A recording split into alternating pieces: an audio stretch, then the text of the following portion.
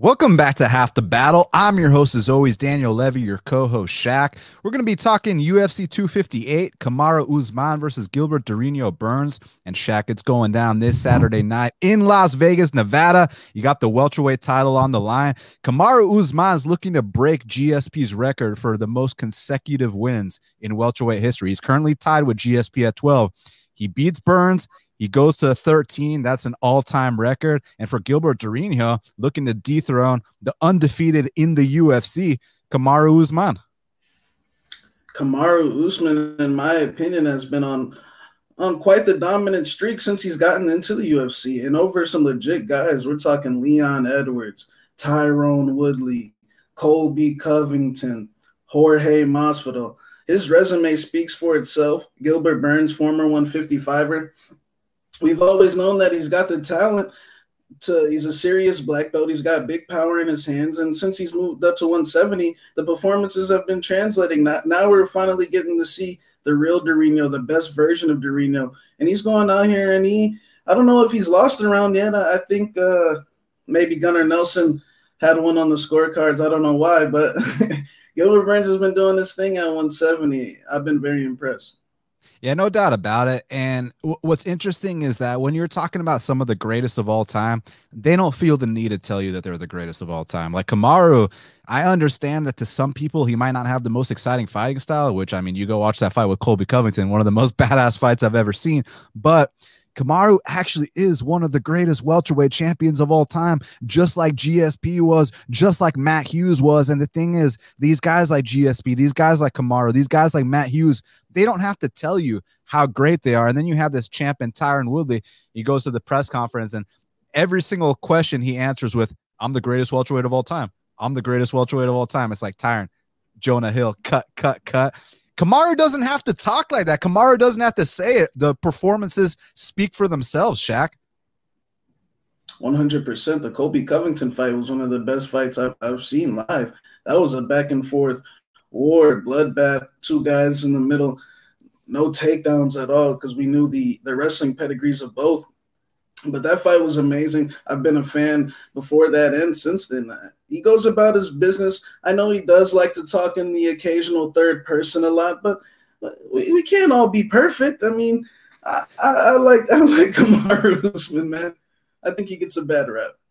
Yeah, and if you actually look at the numbers he's been putting up, we haven't seen numbers like that in a long time, and we're going to talk about that when we get to our main event breakdown. But as you know, Shaq, before we break down this whole card start to finish, we got to give a shout out to our sponsor, Manscaped, the official electric trimmer of the UFC. Manscaped. Not only are they the presenting sponsor of this podcast, Half the Battle, but they also sponsor multiple UFC stars, including Max Holloway, Francis Ngannou, the future heavyweight champion, by the way, and Sugar Sean O'Malley. Manscaped is here to ensure your favorite fighter doesn't miss weight because of their pubes. I mean, I haven't seen Kevin Holland miss weight anytime soon, Shaq, and the reason I like Manscaped so much is, similar to Kevin Holland, like we mentioned, this will make sure you're ready for any kind of short notice opportunities. There's no kind of excuses anymore when you're dealing with Manscaped. They completely changed the game. And their Perfect Package 3.0 includes the Lawnmower 3.0, which is what I'm holding right here. And this ceramic blade and skin safe technology are designed to reduce nicks or tugs to your fellas down below. Probably the smoothest shave I've ever had in my life. And for all our international listeners out there, they just launched their life-changing products in the UK, Australia, New Zealand, Canada, and even the EU. It's time to hop on the Manscaped movement. And inside the Perfect Package 3.0, you'll also get the Crop Preserver deodorant for below the belt. It's anti-chafing and moisturizing. You'll get the Crop Reviver toner, which is aloe vera infused cologne for below the belt. And for a limited time, subscribers get not one, but two free gifts: the Shed Travel Bag, a $39 value, and the patented high-performance anti-chafing Manscaped Boxer Briefs. Get 20% off and free shipping with the code BATTLE20 at manscaped.com. That's all caps BATTLE20. Get 20% off and free shipping with the code BATTLE20 at manscaped.com. Your balls will thank you, Shaq. 100%. Manscaped has the best products, hands down. It's not even close. Everything comes up in tip-top shape. There's nothing better than getting that light in the shower to get that shaven. Like you said, no nicks, man. No nicks is important. So I'm with Manscaped. It's massively important. My boy K Diz said, tell me how to maintain my balls. All you got to do is go to manscaped.com. Use that code BATTLE20 for 20% off and free shipping. And your balls will be in good hands, my friend. Now, Shaq, let's break down this whole card start to finish. Because first up in the flyweight division, we got Jillian Robertson. She's 9-5. She's taking on Miranda Maverick, who's 8-2. Currently, they got Miranda Maverick minus 135. The comeback on Jillian Robertson is plus 115. I know Shaq remembers what the former champion, the former lightweight champion, and the former Bellator lightweight champion, Eddie Alvarez, always said about Jillian. He said if she cannot get her first round submission, she's most likely not going to win the fight. And I know she beat Courtney Casey, who, if you look at the numbers, has some of the worst takedown defense in the history of the division. But Miranda Maverick seems like a promising prospect. She's a very intelligent young lady as well. How you see this one going down? It's a good matchup. Miranda Maverick looked good in the debut against Jojua, but it was Jojua. Jojua, not known for his striking per se. And Jillian, like Eddie said, it kind of seems how it tends to go in most of her fights. It seems like when there's a little bit of back and forth that she just shuts down. It seems like she has to be in control of this fight from start to finish.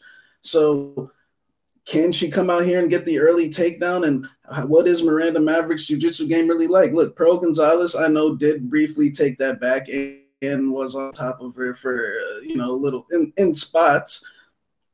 Jillian Robertson, her last fight against Tyler Santos, she got exposed. The second there was some back and forth, I mean, what happened? She went in, she was selling out for submissions, and it wasn't a good look. So, yeah, I think Miranda Maverick is definitely the more well-rounded fighter in terms of the striking. Jillian Robertson is definitely one-dimensional. It's a one-trick thing. It's the grappling, and that's it.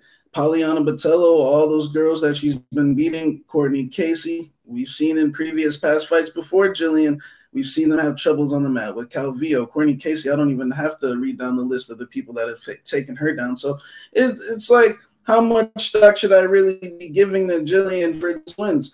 Look, there is some opportunities for her to get on top. Maverick does throw the lead low kick, and maybe Jillian can possibly catch one and get her down, and we'll see what happens. But for me personally, it's Maverick or pass. I'm not interested in Jillian with this one trick game plan that she has. The Macy Barber fight, in my opinion, the second things got tough there. She went out. And you can't remember that. Can't forget that Mayra Bueno Silva fight back in Brazil. That was also another stud. She has to be in control from start to finish. But I'm going with Miranda. I'm going with Miranda Maverick by decision. Yeah, I agree, Shaq. I mean, listen, Jillian Robertson, she definitely has a dangerous ground game. It's just she's so one-dimensional. She hasn't improved these other areas of her game. And with Miranda Maverick, she's very strong. And when I mentioned she's intelligent, you should hear her talk, man. I love what I've been hearing from Miranda Maverick. If you hear any of her interviews, very intelligent young lady. I think she's even, doing her thesis or something like that. She's getting a degree. She's like, she's not fighting full time. She's actually like studying to get a degree at the same time. She's very, very smart. But as far as the fighting skills are concerned, she's got the wrestling to keep this fight standing. She's got a brown belt in jiu-jitsu. So it's not like she's, inexperienced on the mat if it hits that part of the game. And she's got power on the feet too. And I actually like that UFC debut. I know she got kind of tagged up in the early going, but when she found her range, I mean, that upward elbow that she busted up Jojua with was a thing of beauty. So I like what I've seen from Miranda Maverick, and I'm picking her to win this fight. So we just lost Shaq. He'll be right back. But next up in the welterweight division, we got a matchup between Gabe Green. He's 9-3, and he's taking on Philip Rowe, who's 7-2. Currently, they got Gabe Green minus 140. The comeback on Phil Rowe is plus 120. So I'm gonna wait for Shaq to come back to break down that fight because I want to hear his take on it as well. But I'm curious what y'all think about it because I mean we got Phil Rowe, who's actually the tallest man in the welterweight division. He's 6'4". He's got the longest reach in the welterweight division, longer than Neil Magny's reach. He's just a bit on the green side. No pun intended. I know that's his opponent's name. And with Gabe Green, he's got very, very good output. The guy goes forward the entire time. And so real quick, my boy Kurt Flirt said about Miranda Maverick, she's extremely smart, going for a degree in like some kind of science. Yeah, I know. Like, I wish I knew exactly what it was. I knew a couple days ago, but I've processed a lot of information since then, so I forgot. But she is definitely very, very smart. But as far as Green and Rowe are concerned, look, I think that output of Gabe Green is definitely something to respect. But I also kind of think he's undersized for 170 pounds. I also think he only got into the UFC because they needed a short notice fill-in to fight Daniel Rodriguez. I'm actually curious who Daniel Rodriguez's original opponent was in that spot. I'll tell y'all in 1 second here. So Daniel Rodriguez was actually supposed to fight. Oh shit, he was supposed to fight Kevin Holland. So it was supposed to be Daniel Rodriguez versus Kevin Holland, and then Gabe Green filled in. And look, he made a good account of himself in terms of like the volume landed. Like I said, he landed way over 100 strikes, but on the flip side, he also ate well over 100 strikes. So it's one of those things with Gabe Green that I do kind of think he's undersized for the weight class. And Shaq, like I was telling the fans, Phil Rowe is actually the biggest man in the welterweight division, the tallest, has the longest reach. He's just kind of on the greener side. But it's interesting because you watch his Contender Series fight, and that first round, it looked like, man, this guy might not belong in the UFC. But then the second and third round, I was like, you know what? This guy might actually be like a top 30 guy. So I think he's got a lot of potential. I think with a year off, he's going to come back better. He's training with the right people, with Rodolfo Vieira and everyone down there, with Julian Williams. And I respect Gabe Green, but I think he's going to run into something, man. I think if Phil Rowe does the proper game plan, stay long, use that nice jab, that teep kick. Because I mean, people will bring up the Leon Shabazian fight, how Gabe Green knocked out Shabazian in 3 minutes, but Phil Rowe had to go through all the shit. Guys, don't forget, Gabe Green had to go through some shit too. Gabe Green got dropped in the first round, was getting smashed by Leon Shabazian. He lands one knee to the body, and Leon said no more. So Leon was winning the entire fight until he got caught. So don't let the records fool you. But that being said, I'm going Phil Rowe here, man. I think he stays long. If he's made improvements, I think he can win this fight with style points. So I'll go Phil Rowe. Yeah. So Gabe Green, very tough dude, like a Mexican brawling style, moves forward, takes a lot of shots, big power. Look, had a good showing against D-Rod, but D-Rod doesn't have. Now I know Philip Rowe hasn't fought anybody, and his local scene opponents definitely weren't it. But the ASEAN fight was definitely a step in their direction in terms of his development. That was the best opponent he had faced. I know that was a while ago, so I'm expecting him, with this training with Jacare and Julian Williams and Rodolfo and all these guys, that his ground game is going to be better. He's a brown belt, I believe. So it's going to be a very high-level brown belt that he's training with these guys. And Gabe Green has some suspect takedown defense, in my opinion. If you watch some of those local fights that he has, he gets taken down quite easily by lightweights. He just came up to 170 recently, if I'm not mistaken. I know, didn't he knock out Jalen? No, Jalen Turner knocked him out. So yeah. But yeah, I think Philip Rowe just has more physical weapons now. Is he tape? Have we seen it? No, but I'm assuming that the dude's been training and all this time off. And one thing we can't forget about the Shabazians, we know the Shabazians come heavy early. I mean, the Shabazians are first round guys. We know what happens when they get tired, but the Shabazians early, man, they can compete with anybody. So there's no shame in getting dropped by Leon, in my opinion. In that spot, he hadn't really fought anybody up until that point. So we know that there's going to be some, little hairy moments, like I'm sure there's going to be in this fight. This fight's going to be a dogfight. But I think that if Philip Rowe, just keeps his activity up, sticks the jab out on Gabe Green, who moves forward, is there to be hit, squares his stance up a lot, that he probably can, break his nose, swell up an eye, something along those lines. So I'm going to go with Phil Rowe, too. I think he should be the slight favorite. Gabe Green, we've had more of a sample size from him. We kind of, I just don't see, I don't want to say much potential. I think he can be an exciting guy, but he's just a forward guy that's going to take punishment, and it's going to work out some nights, and it's not going to work out a lot of nights. So we'll see.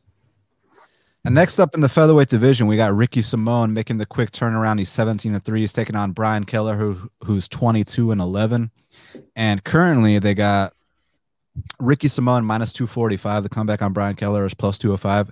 Shaq, I kind of view this as a case where Ricky Simón pushes the higher pace. And if this fight hits the scorecards, that Ricky Simon is most likely going to win, mixing up the cleaner boxing with some takedowns. It's just Brian Kelleher definitely brings that danger factor to the table. He's got a opportunistic guillotine. He's knocked guys out before. He's super experienced. I mean, when you're talking about a guy like Brian Kelleher, you're talking about someone who beat Julio Arce twice on the regionals and went to a decision with Jimmy Rivera on the regionals. So prior to his UFC run, he's already, fought some serious competition. But in this spot, I think he's got to finish Ricky. Look, Ricky's been finished before. I mean, Ricky cost a lot of people a lot of money against Uriah Faber. Ricky got knocked out and submitted by Anderson Dos Santos. So it can happen. But I'm going to go with Ricky Simon via unanimous decision here. Yeah, I'm a big fan of Kelleher. He's a junkyard dog. But this is just a bad matchup. I kind of see this going similar to the Stamen fight, and just more. Maybe Ricky gets hit a little bit more, but in their wrestling, I just see Ricky being too strong, too physical. He is one of the better wrestlers in that division. His striking is getting better, and I actually have seen some improvements in the way that he's been taking shots since the Faber fight. He went 3 rounds with Rob Font in a fight of the night, and he took several blows and kept going. So I was impressed by Ricky in that fight. I thought that was a very good showing. I actually thought that fight was a lot closer than the scorecards indicated. Then he bounced back with the Ray Borg fight. And Ricky, we know what his weakness is. Sometimes Ricky is a meathead and he wants to take unnecessary punishment. But as long as he stays glued to Kelleher, clinch him, wrestle him, make him tired, I see him getting this job done. So, yeah, I'm going with Ricky Simon. Next up, we got an 140-pound catchweight between Andre Ewell, he's 17-6, and Chris Gutierrez is 15-3-2.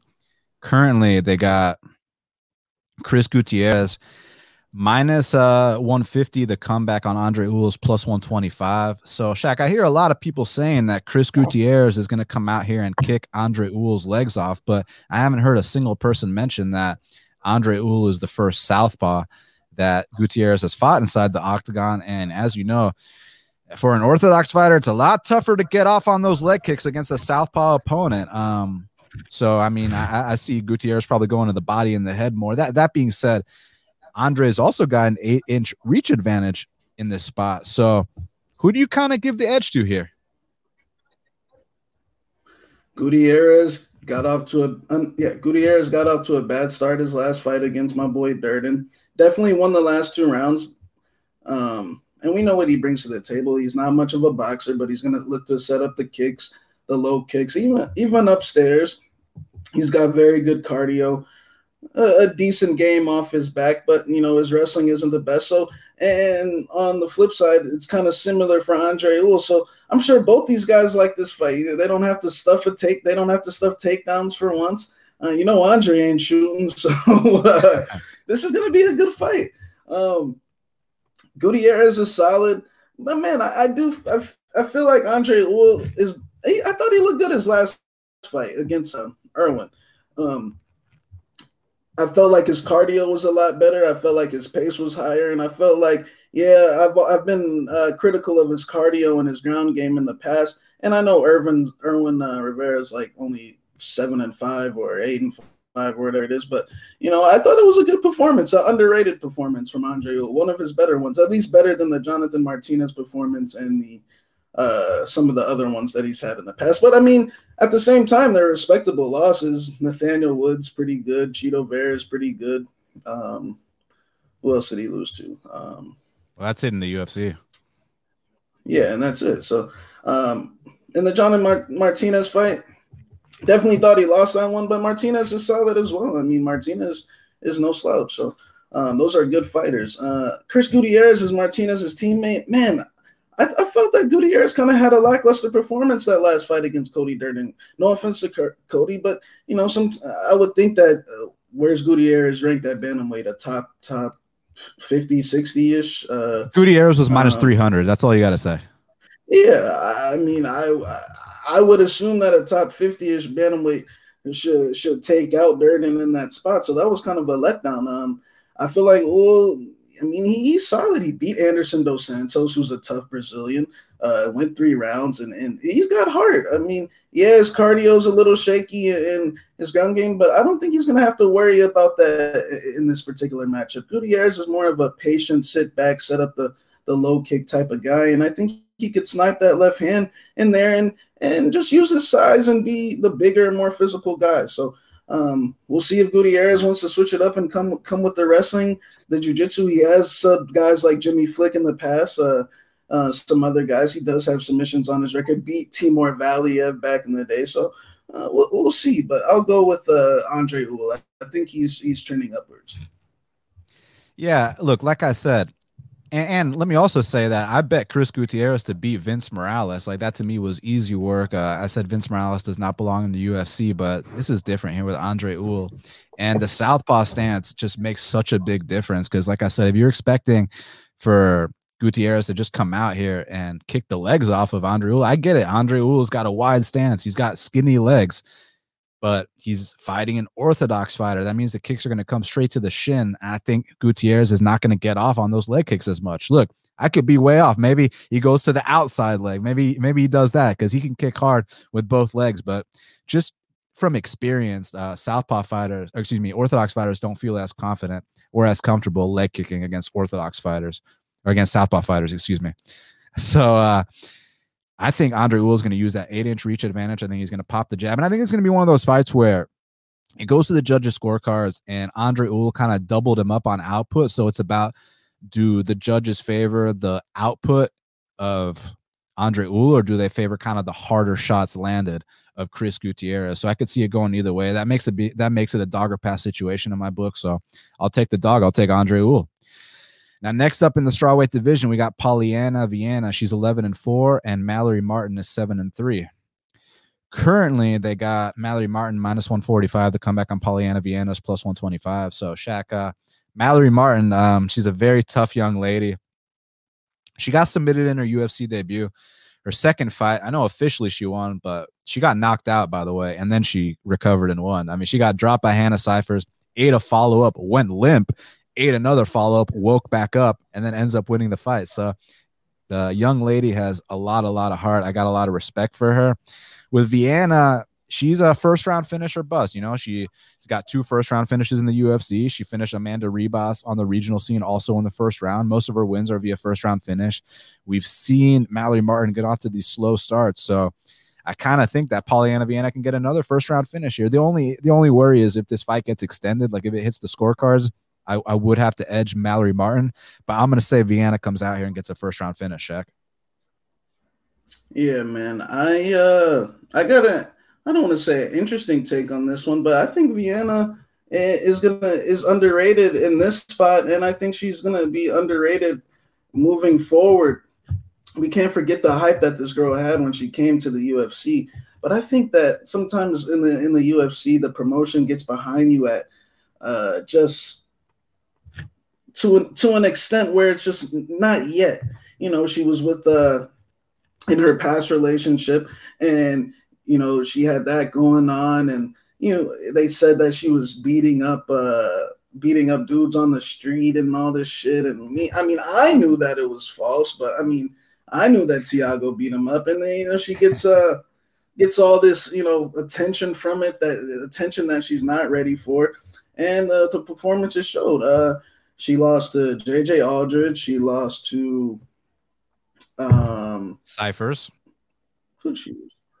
Hannah Cyphers by split decision, and Veronica Macedo. Now, one thing I'll say, the Cyphers and JJ Aldridge performances, look, those are growing pains. I think that she's a much better fighter than that. She didn't seem all there mentally in that fight to me. There were just periods of time where she didn't seem mentally there. But I also think she needed to develop the stand-up skills, and from what I've been seeing, man, on her Instagram, she's been striking a lot, and I've been seeing improvements. Even in the Macedo fight before the armbar happened, I just noticed a uptick in aggression.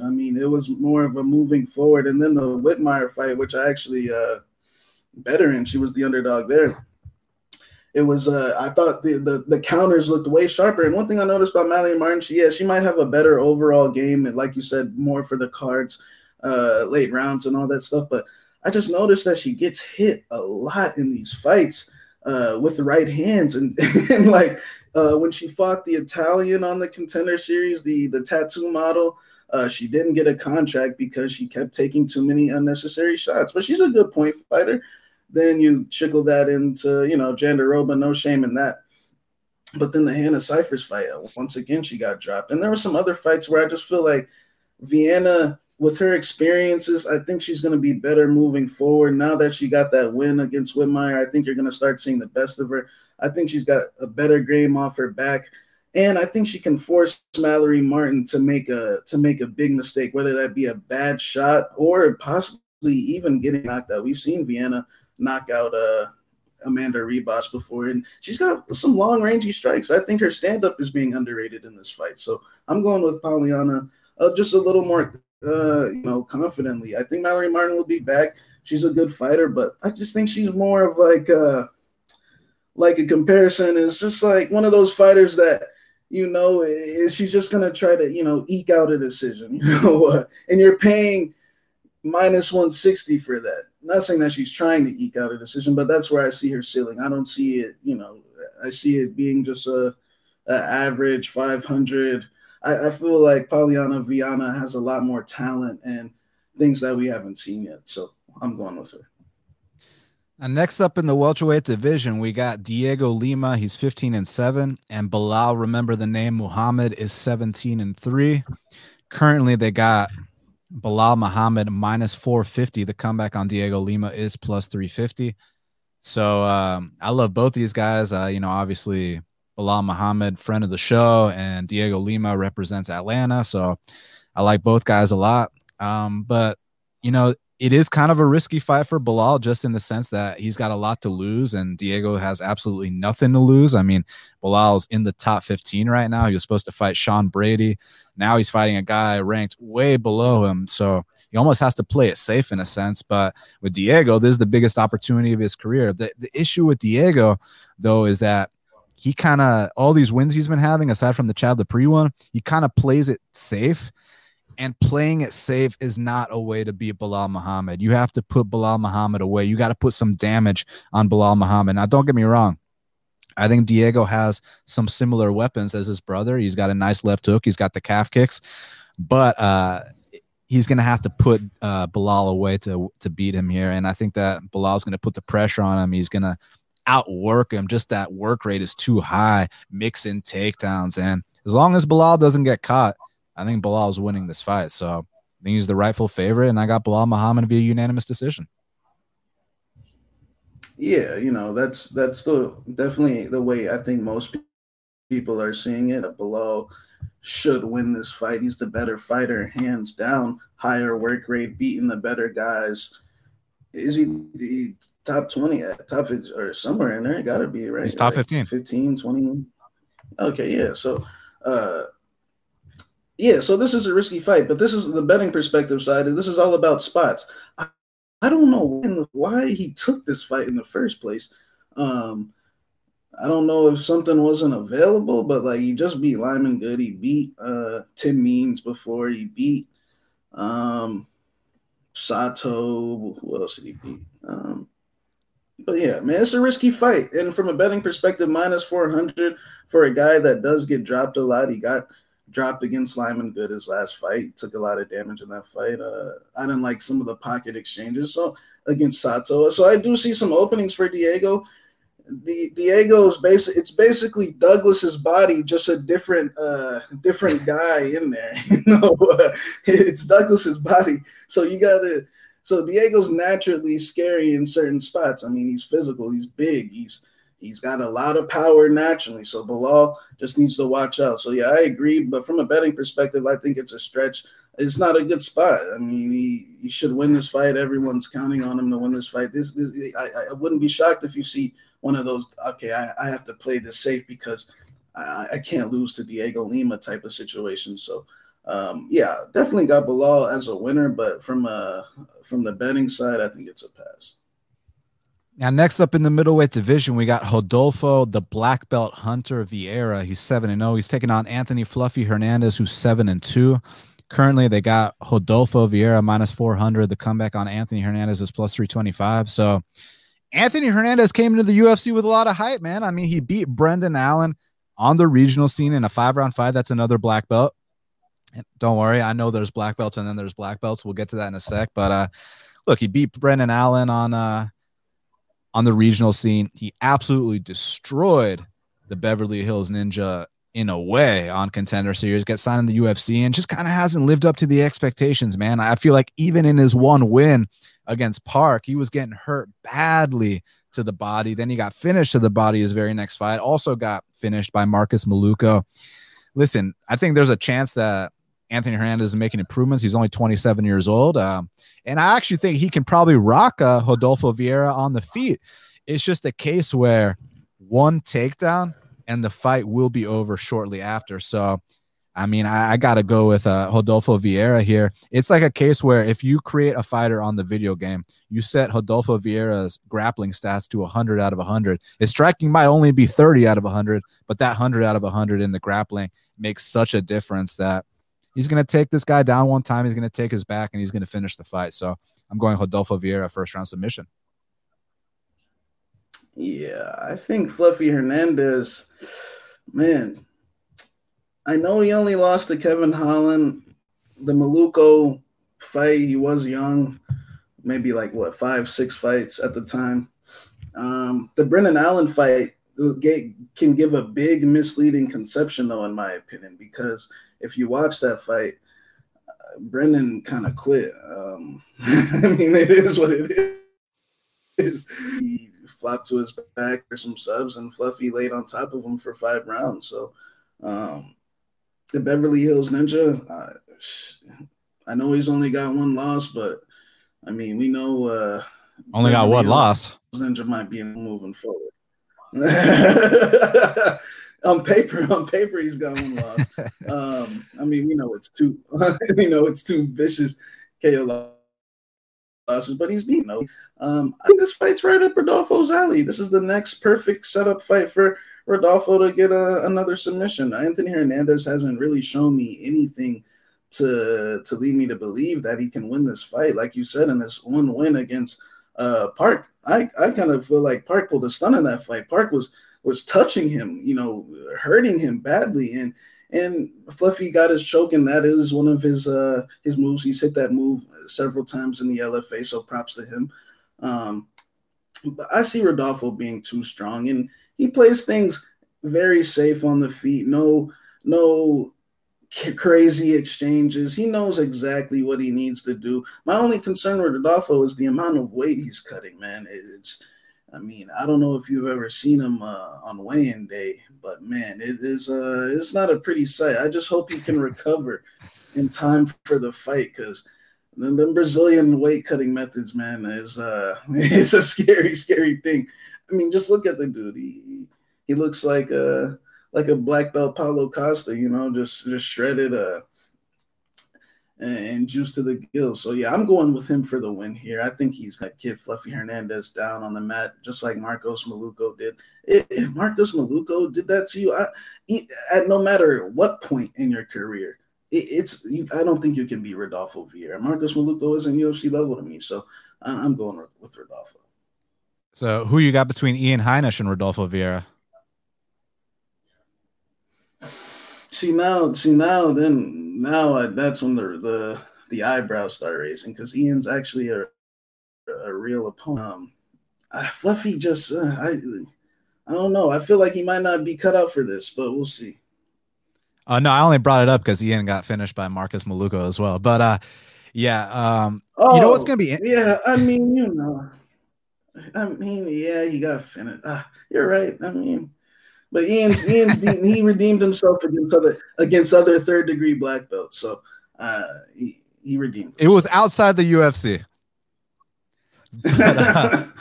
But Shaq, what's the Luis Gomez once beat Sadiq Yusuf? I mean, shit happens. Facts.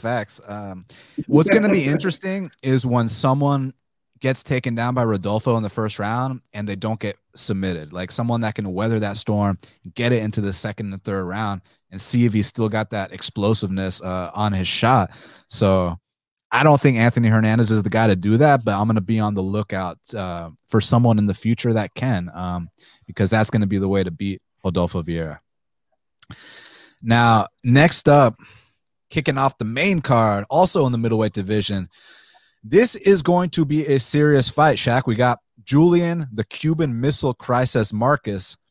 He's 7-2, and he's taking on Mackie Coconut Bombs Pitolo, who's 13-7. I'm just gonna be straight up with you, Shaq. These two are going to stand and bang until one man falls. Listen, Julian Marquez is coming off the layoff, but he's a big boy for 185 pounds. He's like a big grizzly bear, man. Now you see how these guys react when he hits them. You see he's got an underrated ground game to go along with it. I feel like Mackie Pitolo hasn't quite shown his best self, but I still think there's something in there that I think he's got. I think he can show better performances. Like, for example, since that last fight with Impa, now he's over there training with Brad Tavares and Puna. And I feel like having those, those big middleweight Hawaiians with him, he's in the right environment. I feel like he's training with the right people. I think he's going to be making improvements. So I don't expect the same Mackie that we saw in the Impa fight. I feel like we're going to see a better version of him. It's just a question of how much is this layoff going to affect Marquez? Because he was already a gasser, even when he was not coming off a layoff. It's just that the guy is so physical, the guy's so big that he can just wear on guys. And I can see the size wearing on Mackie Pitolo. I can even see the power putting Pitolo out. The area of concern I have in laying chalk on Julian Marquez is if he does not get Pitolo out in that first round, this fight starts to get extended. I think Mackie's got more volume. I think he's got better hands, and I think Mackie can knock people out. We've seen Julian get rocked before, so either guy can go down. My gut says Julian Marquez probably, gets this done somehow, but like it might actually turn out to be a dog or pass situation because there is a chance that Julian comes out here, doesn't look the same, might even look like shit. And there's also a chance Mackie's been making improvements, considering the people he's been training with. So the lean is Marquez, but I think it might be dog or pass, actually. Yeah, I think Marquez, yeah, like you said, he's been out for a while, but I kind of disagree on the cardio take because I think his last fight against Dichirico, man, he was putting on pressure on Dichirico in that third round. Dichirico was the one that was huffing and puffing and looking over at his cornerman, looking for ways out of there, and that's just the honest truth about it. So I think Marquez showed improvements in his last fight, and look at the circumstances in that last fight. He missed weight. He he missed weight by like 4 or 5 pounds. He fought Dichirico, who might not be the best, but just look at the type of test that Dichirico can give dudes. Dichirico beat Muradov in the third round, had a good fight with Kevin Holland, just knocked out Buckley. So I think Julian Marquez, in my opinion, is clearly the more higher ceiling fighter here. He beat Philip Hawes back in the day, finished him. Maki Pitolo, it's kind of been the same story in my opinion, man. I think that he's got fast hands. He's got quick hands. I think it's a mental thing. I think it's I don't want to say that. I think he gets slightly too much credit for being an Hawaiian banger because I see a guy at times when things hit the fan, he kind of checks out of there. Just go back to his fight against Cassius Clay in Victory FC back in the day in which he got knocked out when he was winning the entire fight. Go back to his fight with Dakota Cochran when he was winning the entire fight. And the second he got in one choke attempt, he went out. Then we fast forward that into the UFC and just go look at the dude he fought on Contender Series, man. I mean, just go look at his record and get back to me. Then we go into Callan Potter. Yeah, he had some weight cutting issues, but like under any circumstances, if you're losing to Callan Potter, and Callan Potter had to retire after his last fight, because no offense, he had that one win over Maki, but that's the only guy he could get it with. And the thing, I remember Maki was such a huge favorite in that fight, and everyone was betting him. And I couldn't believe it because just look at the stuff we had seen on Maki in the local scene. I'm talking epic proportion type of stunts. So yeah, I'm not high on Maki Pitolo at all. I actually bet him against Darren Stewart, and Darren Stewart ain't known for his ground game, and he choked Maki in some things with Marquez. That leads me to believe that could happen again. Marquez has a very good. He actually choked out Darren Stewart, but Marquez. He's got good chokes, standing chokes, and he just fights a lot harder. Look at Maki's last fight when he fought a big, honestly stiff, slow, very green Impa Kasaganai, he didn't want to brawl. He was shying away. He couldn't take it. Darren Stewart, I felt like he was moving away as well. So I think as long as Julian avoids the sharp, fast hands early, but I think as long as he just stays on Maki Pitolo, the same things will reoccur. Maki Pitolo will check out, make a big fatal mistake. And yeah, he's training with these guys, but at the end of the day, those guys can't fight for him. And Julian also made a switch up. He went back home to where he's from. He went back with James Krause. And James Krause is a very good coach, man. There's a very good camp down there, so you can't forget about that. I see Julian put it on Maki Pitolo. I have questions if Maki can hang here. So, yeah, I'm going with Julian. Now, next up in the lightweight division, we got a matchup between Bobby King Green, he's 27-11, and Jim fucking Miller is 32-15.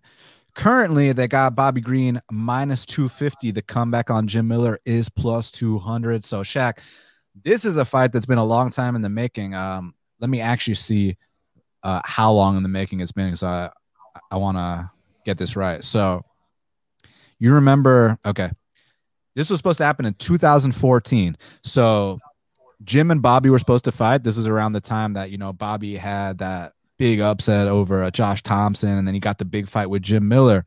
Bobby had to pull out. Jim Miller ends up fighting Yancey. He chokes out Yancey in the first round. So this is a fight a long time in the making, and I understand that a lot of people are very hesitant to parlay Bobby Green because they lost a lot of money his last fight against Thiago Moises. But guys, this isn't a 24-year-old kid like Thiago Moises who's making big improvements every single fight.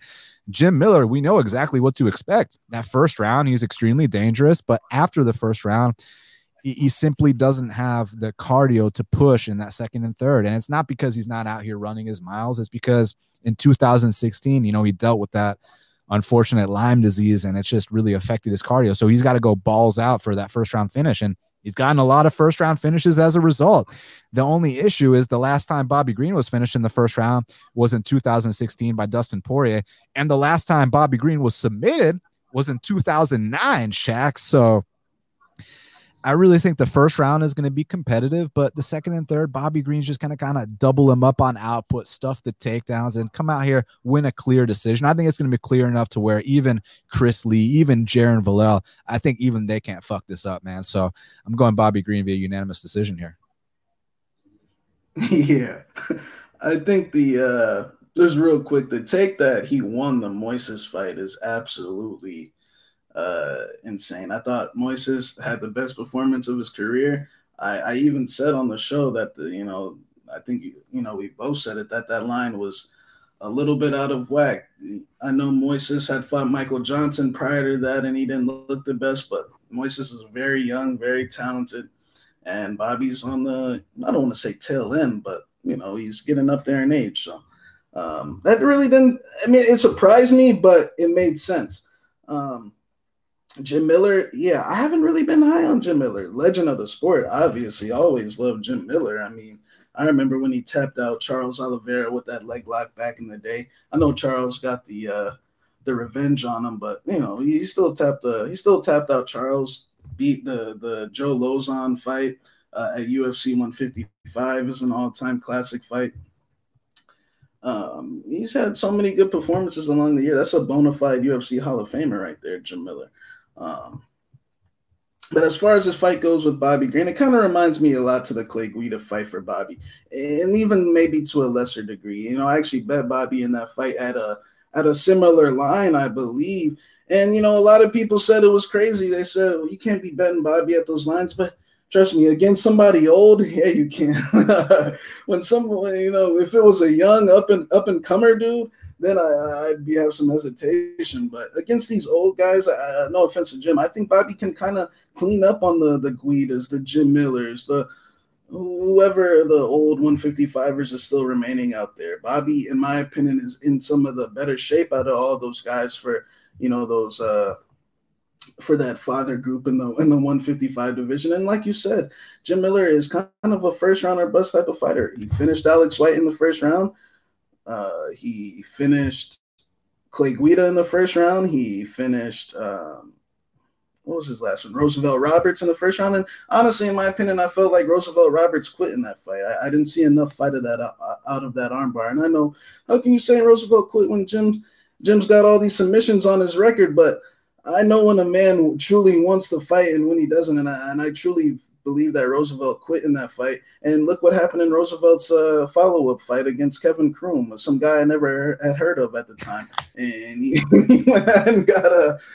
went and got choked out. So no offense, but I think Bobby's gonna win this fight, like you said, with the volume in the late rounds, and I even think he can mix up and get some takedowns of his own. We saw him out grapple Alan Patrick, who's a black belt. We saw him even in the Moises fight. I mean, he had some good scrambles there as well. It wasn't a bad performance by any means, in my opinion. So I'm definitely going with the King Green, and I hope my boy Bobby gets on that mic and does his usual, raving and ranting after he gets this win. I can't wait. Featured bout, we got Kelvin Gastelum, he's 16-6, and Ian Heinisch is 14-3. Currently, they got Kelvin Gastelum minus 225. The comeback on Ian Heinisch is plus 185. So, man, this is a tough one because on one hand, there's levels to this shit, and on the other hand, Ian Heinisch is kind of on the up. And not to say that Kelvin's on the down, because I wouldn't disrespect a 29-year-old. I mean, I think he still has room to improve, but he's been in this game so long. And my question is he still into this shit? Because I know how good Kelvin can be. I've cashed on Kelvin throughout the years many, many times. My favorite one is the plus 160 against Tim Kennedy. I'll never forget that bet, man. And I got nothing but love for Kelvin. We saw him fight Israel Adesanya in Atlanta, Georgia. What a fight that was. It's just, if Kelvin isn't really into this anymore, that's when Ian can kind of sneak past him and win a close decision. It's just, do you think that that's what's going to happen? Because if Kelvin, and I hate to talk in these terms of if he shows up, if he doesn't show up, because that discredits the other fighter. But I feel like Kelvin on his best day does beat Ian Heinisch. It's just, are we dealing with his best days anymore? Yeah, this is a tough one, and the vibe I get from this fight, kind of just like how you were talking, is it's like we're trying to hold on to the old Kelvin Gastelum, and this kind of reminds me of a typical situation where I've seen it happening a lot in the game lately, where these guys have these fight of the year type of performances, the losers of the fight of the year. So, for example, like Dan Hooker, for example, he had that fight of the year with Poirier, and then he gets knocked out. Worst performance of his career. Sometimes after those fight of the years, man, it's like I don't know. It's like you can never get back to that guy he once was. And Kelvin, even when he was at the top, he would have the occasional WTF type of fight, like the Chris Weidman fight, like the Neil Magny fight, where he'd have an occasional big letdown. So Woodley fight. That's always kind of the Woodley fight. So that's always kind of been an issue for him, even when he was at the top of his game. So now, if that issue is more of a permanent thing, then I mean, is he like, should we be expecting the best guy? I mean, it's a big drop off from the Adesanya fight.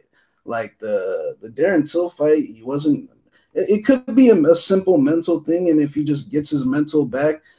But I know what was transpiring. I bet on Darren Till at big dog odds against him in that comeback fight, and the reason was I said people are praising him, and look, that fight was amazing. I was there. They should praise him. But at the same time, you could also critique him for, hey, man, that fifth round, what happened? Things got completely out of hand. He just had a great fourth round. And I know it's a fist fight against Israel Adesanya. I mean, that could happen to anybody. It's just, there also could have been just a small room for, Kelvin got really hurt in that last round, man. I was there. The ground was shaking. I mean, I don't know how many times he got dropped. It was absurd. I thought the fight could have got stopped. It's funny how Mark Goddard doesn't stop that fight, but he stops Covington and Usman. So it's that was a little mind-boggling. I thought that fight could have got stopped in the fifth, but they let it keep going because it was such a great fight. So I do have major concerns if we'll ever see the Kelvin Gastelum. Of course, we know the better fighter is. It doesn't take a rocket scientist to figure out if Kelvin Gastelum is better than Ian Heinisch. We know that. But I thought he was. I thought he was better than Till too. That doesn't mean he's gonna to win the fight. I think he's better than Jack Hermanson too. And Jack Hermanson's not a top 5 guy, so now he's starting to lose to bottom of the half, bottom of the top 10 type of guys. And so now has it gotten bad to the point where he's losing the fringe top 15 guys? Because that's where I consider Ian Heinisch. I think he's a fringe top 15 guy, 14, 15, 16, 17 in that range. Man, it's a dog or pass situation 100%. I ain't betting Kelvin Gastelum at no -2 odds. I think he's the better fighter for sure, but is that guy showing up? I think sometimes as fans, we want to hold on to it like Tony Ferguson, like James Vick, there's so many examples, like Hooker moving forward, like, there's a Tyrone Woodley, like going into the Burns fight type of situations. Like, guys, it might be over. So, oh man, I'm gonna go with Ian. I think he out hustles him. It ain't gonna be pretty. Ian's not. He's definitely not. I don't think he's even on Jack's level or any of these guys that he's been losing to. But Darren Till really didn't do anything special in that fight. It wasn't like Till was out here letting the hands fly or anything. It was like Kelvin just wasn't fighting. And then the Jack Hermanson fight. I know Jack hasn't really hit leg locks before, but you would think Kelvin Gastelum, the former number 1 contender, the guy that had this great fight with Israel Adesanya, I think he got really comfortable after that Adesanya fight, bro. I know Mama Gastelum on the Countdown show was out there making them that Pastor and the I forget what it's called, but whatever. But I think he might have got comfortable, but I think he's the better fighter 100%. But betting perspective, dog or pass. Can Ian out hustle him? Maybe even knock him out. Who knows, man? But I'm gonna go with Ian. My boy Kelvin's been getting down on some pastor, some chorizo. Those Mexican barbecues are no joke whatsoever. He's been eating good, Shaq. So, I mean, after you have a fight like that with Izzy, I don't blame you. You put on fight of the year that year. So it was what it was, Shaq, right? So yeah, for man, me, it's like go ahead. Man, there was a oh, my bad. No, sorry. I think we got a little delay, but you go ahead.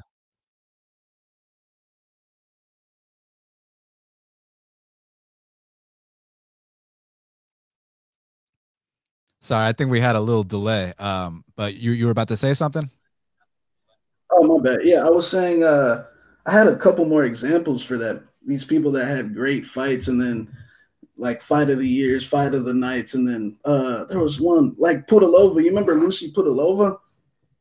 She was like this great prospect at one point, had this great fight with Irene Aldana, fight of the night, war, and then everything. I'm not trying to compare her and Kelvin, but just an example. Like everything went completely off the rails. Now look at Dan Hooker. He's laying and look, we even said on the show, Hooker's energy ain't sounding too good. I think Poirier might have done some real damage towards the end there. And look what happened. So we'll see.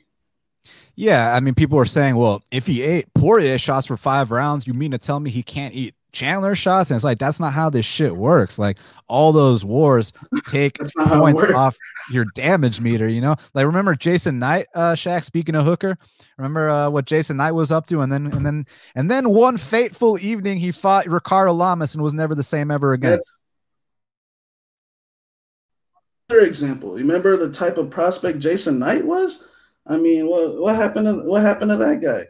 Took that one. He finally, once the nails in the coffin. But Gastelum, he didn't really take that much damage prior to the Izzy fight. I think this is more of he is kind of lazy. I mean, he's always had weight, and he needs to pick it up a little bit more. I want to in his interviews this week. I'm not a body language expert or a mind reader, but it just seems very. It seems very careless, carefree, not to the arrogant extent like Dan Hooker, but just very like I don't care. Like, Yeah, I've gotten that vibe as well. Now, again, we're not body language experts. We didn't get in the position we're in because we, read minds or any bullshit like that. And could be way off. Maybe Kelvin comes out here and knocks him out in the first round. But I have also gotten that vibe, man, that he just doesn't really give a shit anymore. And there's nothing wrong with that. You've had a long career. You've made a ton of money. You fought for the belt. You had a fight of the year. I understand he's only 29, so he's still young, but it's like, what else is there to do besides touch gold, which I think after that night in Australia or New Zealand when Rob pulled out the day of the fight, shit hasn't been the same since, Shaq, and that's just the bottom line. He might have actually been champ that one night, but man, it's unfortunate how the fight game works. Look, I gotta go with Kelvin as a pick, but I agree with Shaq. This is a dog or pass situation, and with Ian Heinisch, he's got the very unorthodox footwork. He's kind of herky-jerky in there, but he's very unique to himself. And you start to slow down on a guy like Ian Heinisch, and he will tee off on you. But look, I think Kelvin's got the better hands. I think he's better across the board. It's just, is he still fighting with the same spirit and intensity that I know he once had? So that's the big question. I'll pick Kelvin as a pure pick, but at the window, it is a dog or pass situation.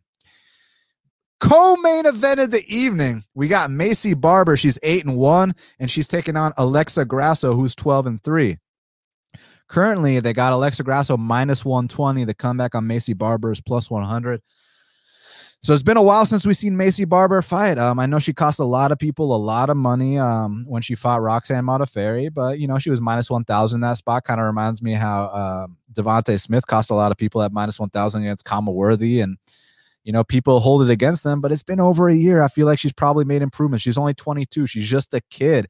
And I also understand that not only did she lose a lot of people a lot of money, she also rubbed a lot of people the wrong way, after that fight, trying to get on the mic. She was being very cringy. But look, man, we all make mistakes. And once again, she's just a kid. It's been a year since then.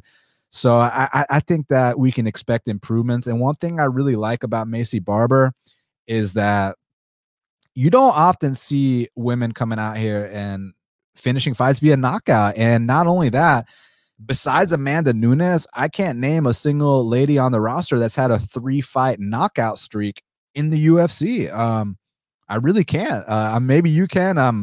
I don't know if Jessica Andrade has had a 3-fight knockout streak before, but I know Maycee Barber started her career off with a 3-fight knockout streak. And sometimes the power overrides technique in the women's weight classes. For example, you saw that fight between Jessica Andrade and Caitlin Chukagian. You could definitely argue Caitlin Chukagian's the more technical striker. She throws her punches down the middle, whereas Andrade is kind of loopy. And I think it's, maybe a lower ranked version of that here. I think that, Alexa Grasso does throw down the pipe. Maycee does kind of loop. Maycee does get kind of hit from time to time, but there's a huge difference in the power here. And we'll talk about the ground game in a second, but I think that even if Alexa Grasso is piecing her up at times, that Maycee Barber is going to land the more impactful shots. And Alexa is there to be hit as recently as her last fight versus Ji-Yeon Kim.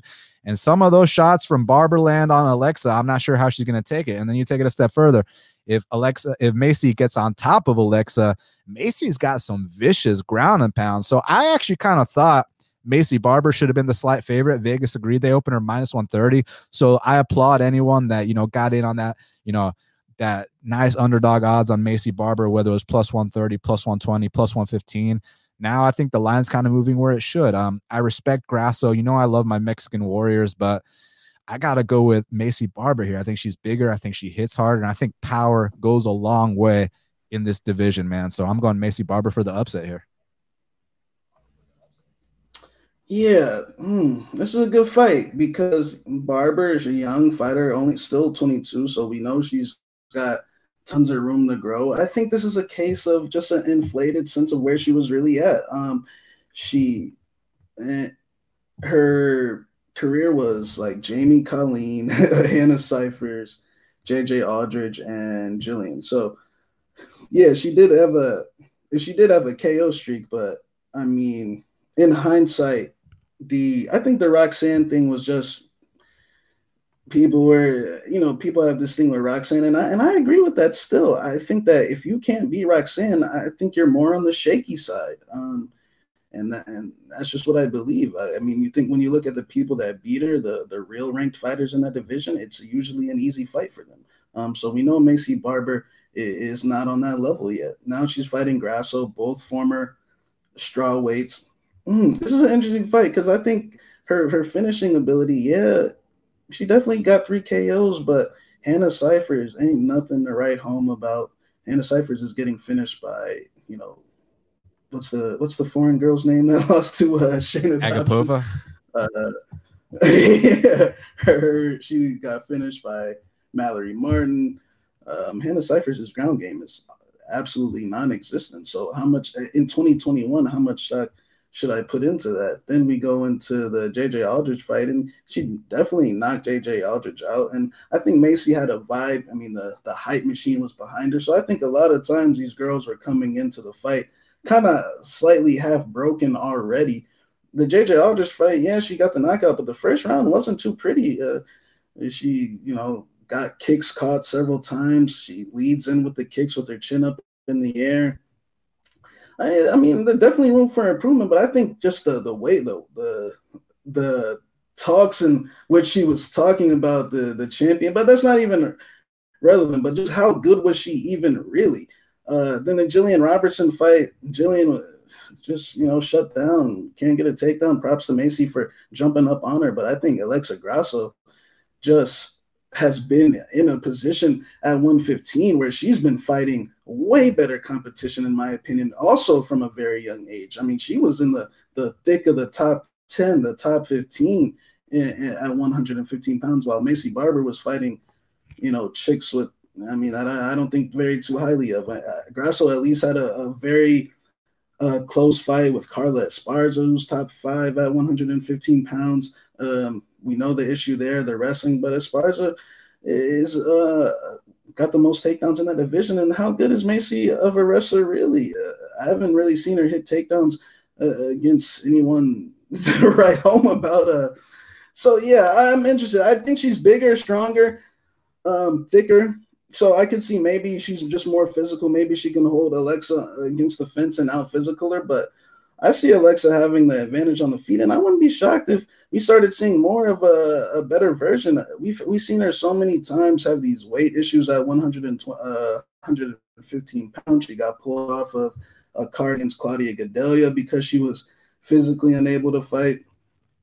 She got pulled off a card against she missed weight against Randa Marcos. There's been several weight things. So I don't know if I have enough reason to go. I know Maycee's a popular pick this week, and we'll see. But I think Grasso's also young in improvement. Also, what I like, the advantages over Barber have already been in there with real legit competition. And even prior to the injury, I mean, she was getting boxed up by Roxanne Modafferi.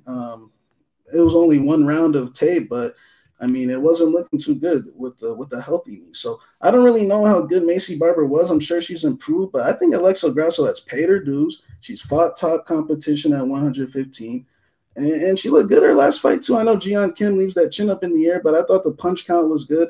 And Jian Kim, I feel like her boxing offense might be even a little better than Maycee. So we'll see. I'm gonna go with Alexa Grasso though for the win.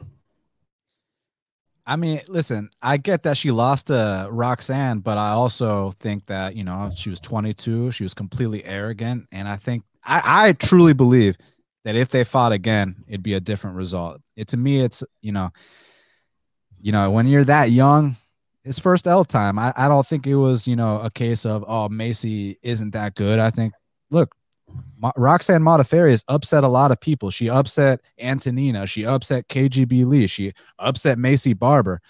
I get it. A lot of people also destroyed Roxanne Modafferi. I truly believe if Maycee fought her again that she'd win that fight. I think she got ahead of herself. Again, she was 22. Now she's 23. I think we see a better version of her. But let's see. I mean, you're right. Alexa has paid her dues. No questions asked. So let's see who wins Saturday night. Main event of the evening. For the welterweight belt, we got Kamaru, the Nigerian Nightmare Usmani, 17-1, and Gilbert Durinho Burns is 19-3. Currently, they got Kamaru Usman minus 250. The comeback on Gilbert Durinho is plus 200. So shout out to Gilbert Durinho because, man, he's made a serious career turnaround. I remember we had a lot of criticism for him back in the lightweight days about his striking defense, maybe sometimes the cardio, but I feel like he's a new man at 170 pounds, and these performances have been very, very serious. It's just that when you talk about Kamaru Usman, like we were alluding to earlier on the show, I mean, if he wins this fight, Shaq, he breaks GSP's record for most consecutive wins in welterweight history. He's right up there with some of the greatest welterweights of all time. But the thing that really stands out about Usman in this spot is just the work rate. I mean, 130 strikes landed against RDA, 140 strikes landed against T Wood, 175 strikes landed against Colby, 94 strikes landed against Masvidal. Then you look at Gilbert Durinho's entire career. The most strikes he's ever landed in a fight was actually his most recent fight against Tyron Woodley, and it was only 83 strikes, which is nowhere near what the kind of numbers Kamaru's putting up. And I'm not convinced Gilbert can go 5 rounds. And before someone's like, what do you mean? We just saw him go 5 rounds against Woodley. Guys, I'm not talking about, old ass Tyron Woodley who backs himself into the fence and throws 1 strike per round. Like, this is a completely different ball game here. And at Kamaru's pace, I'm not convinced Burns can go all 5 with him. So I think that for Gilbert Durinho to win this fight, he's going to have these fight-changing moments, whether dropping him with a big shot, whether it's wobbling him, whether it's taking him down and taking his back. He has been submitted before. Granted, it was 8 years ago. So much shit has changed in 8 years. So much shit has changed in 8 months, 8 days, 8 hours, let alone 8 years. So I don't care that he got submitted that long ago, but those are the kind of moments Gilbert Durinho is going to have to win this fight. Now, that's the stylistic part of it. Kamaru just outworks him. But the other side of things, I didn't really like too much of what I was hearing from Kamaru actually on fight week, that it seems like he might kind of feel like he's accomplished everything he needs to accomplish. And, he mentioned something about, I haven't quite lost my competitive edge, but I just don't like hearing those kind of things.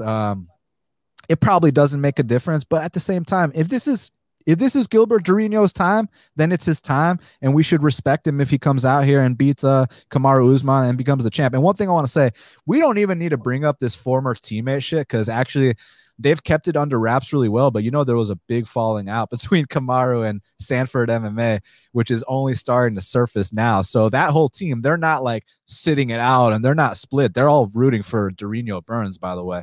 So I think Burns does have to finish this fight to win. The only chance he can win a decision in my eyes is, again, if he has these big moments where, he might be getting outpointed, but then he drops Kamaru, steals the round that way, a takedown or two, something like that. But other than that, I see the striking differential being huge here. And I just see Usman wearing on him down the stretch and winning a decision. Yeah, Kamaru, got tons of respect for him. Not too much bad to say about him. Besides, I do think that if we get more rounds of him out in space, standing against more fluid punchers, more better strikers, I do think you could see some times where he gets wobbled more and drop more. But the dude's a rock. He moves forward. He's not going to break. He's going to break you, put you against that fence. You know what Kamaru's game plan is. It's a very meat and potato style way of fighting, but it gets the job done. It's gotten him a very dominant UFC career. Burns is still a bit of a mystery to me, and I respect Burns so much because he's like one of these guys like Dustin Poirier, like Robert Whittaker, or he has the potential to be, one of these guys to move up a weight class. And this run kind of didn't surprise me. I kind of saw this run coming. Now, did I think he was going to make it all to the way to the belt? I'm not sure, but I think his last fight at 155 against Mike Davis, I don't know if you recall the way he looked at weigh-ins, man. I mean, he was the last person to weigh in, and I just remember the way he looked. It was almost similar to when Chiesa, another example, when Chiesa, his last weigh-in at 155 against Pettis, he was like, bro, I'm done with this shit. Like, I can't cut to 55 no more. That's it. And look at his history. He got pulled off a fight against Mercier. I know they ran it back, but he got pulled off a fight. And I remember when they released his weight out to the media, They're talking about Gilbert showing up 40 pounds overweight on fight week, ready to cut a 40 piece. So this dude was fighting at 155, very, very diminished. And I don't think we got to see the best, which, that would explain some of those stunts against Tractor Preserves, against Dan Hooker, guys that he's better than, kind of similar to when Dustin was at 45s, or Rob Whitaker losing to Court McGee and, things that shouldn't happen. So I think Macy losing to Roxanne. Very dangerous. She made weight, right? Yeah, no, I'm just kidding. Yeah. I mean, she made weight, and it was up a weight class. So, I mean, but I think Gilbert Burns was fighting very diminished. And at 170, he's been blowing through the competition. He took out a 20-0 Russian, Alexei Kunchenko. He beat Gunnar Nelson on European turf. In the Damian Maia fight, I know he did get the leftovers from Usman and Colby and all these other guys, but hey, he knocked him out in the first round, did what he was supposed to do, and he was still the underdog against Tyron Woodley. So, I mean, Gilbert Burns is very dangerous. I'm sure Gilbert's seen Kamaru Usman in some of those vulnerable states in the gym. I know Gilbert has seen Kamaru get his ass beat before. He's seen it. Not too many people else have seen it, but I'm sure he's seen it. I'm sure there's been off days from Kamaru and Gilbert got the better of him. So I do actually think this fight could be a little closer, just due to the fact that Gilbert Burns is still improving. Like, he's still building off the Woodley fight. Who knows what he's gonna do now? We can sit here and say, yeah, Woodley was done this and that. We should have known, but he was still like plus 160, plus 170. Everyone still thought Woodley would still be enough to beat him. Of course, I think Kamaru is probably more than likely going to outwork him. I don't think anybody at 170 can outwork Kamaru. I mean, we saw the next best worker in the division, Covington, go against him, and he couldn't do it. So I highly doubt Gilbert Burns will be. But I do see some openings in the stand-up that Burns could possibly spark Kamaru if he comes locked in, and he seems very locked in. And I like these mind games that he's playing with him, man. Look, I feel like all the pressure's on Kamaru. He's the one that left the gym. He's the one that had the falling out. He's the one that has, more secrets to keep behind the scenes. Burns is, keeping it cordial just out of respect. I mean, it was once his friend, once a teammate. But man, who knows? He's at Trevor Whitman's gym now. Trevor Whitman's a very good coach, just as good a coach as Henry Hoof. But Henry Hoof's not cornering these guys, I believe, right? Correct. Yeah, so, yeah, of course, I'm going to go Kamaru, but I honestly think it's a dog or pass situation. I don't like this spot for Kamaru. He's fighting – the vibe to this fight, to me, feels a little weird. I'm sure this is a guy where Kamaru – like, it's almost one of those situations like Blachowicz, like Dustin, where think about all the stuff that Gilbert Burns has been through in this MMA career that he's had, man. The Rashid Magomedov fight, the Tractor fight, all these big fatal, losses that he had, and the dude kept working and he earned his way to the title shot. It might be one of those spots where Burns just simply will not be denied on Saturday night. It could be one of those spots like Bisping winning the title. So who knows? If you would have told me Gilbert Burns would have been fighting for a title a couple of years ago at 170, I mean, we would have told you were freaking nuts. You know what I'm saying? So we'll see. I'm going to go with Kamaru, but I think it's a dog or pass situation. Well, Shaq, now we got to talk about the fight to watch and the fighter to watch. And before we do that, just got to let the fans know, do us a favor, hit that like button, hit that subscribe button. Helps out the channel tremendously. Thank you very much. So, Shaq, what is your fight to watch for UFC 258?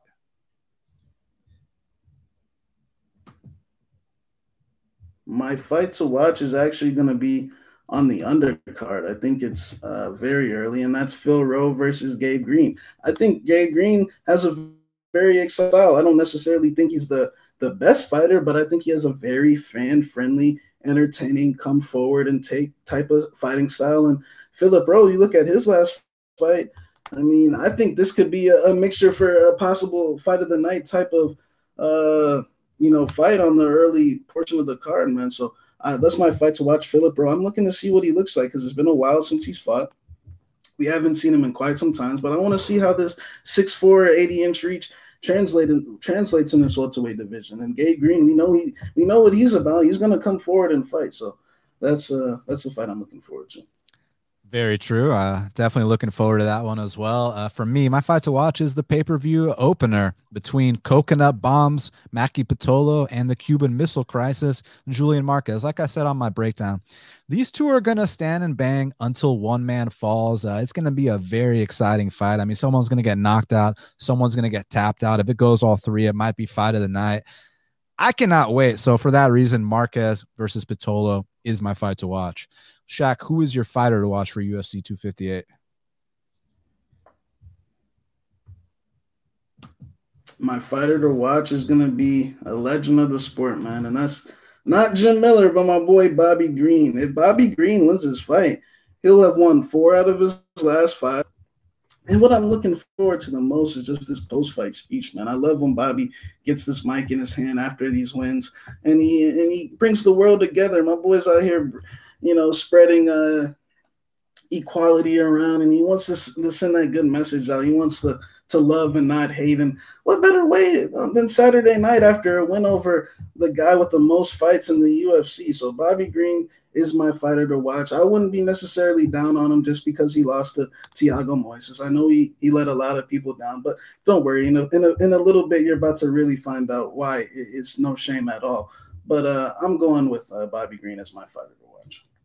Yeah, I mean, I don't recall the last time I missed a Bobby Green or Jim Miller fight. For me, my fighter to watch is Maycee Barber. I mean, listen, she pulled an epic stunt her last fight, not just in the fight, but after the fight. Was very cringy, pissed a lot of people off, cost a lot of people a lot of money. But again, she was 22 then. It's been a year, and she's very, very confident. I want to see if she comes back better. I mean, and she doesn't have an easy opponent here. Alexa's paid her dues. Alexa's been around a very, very long time.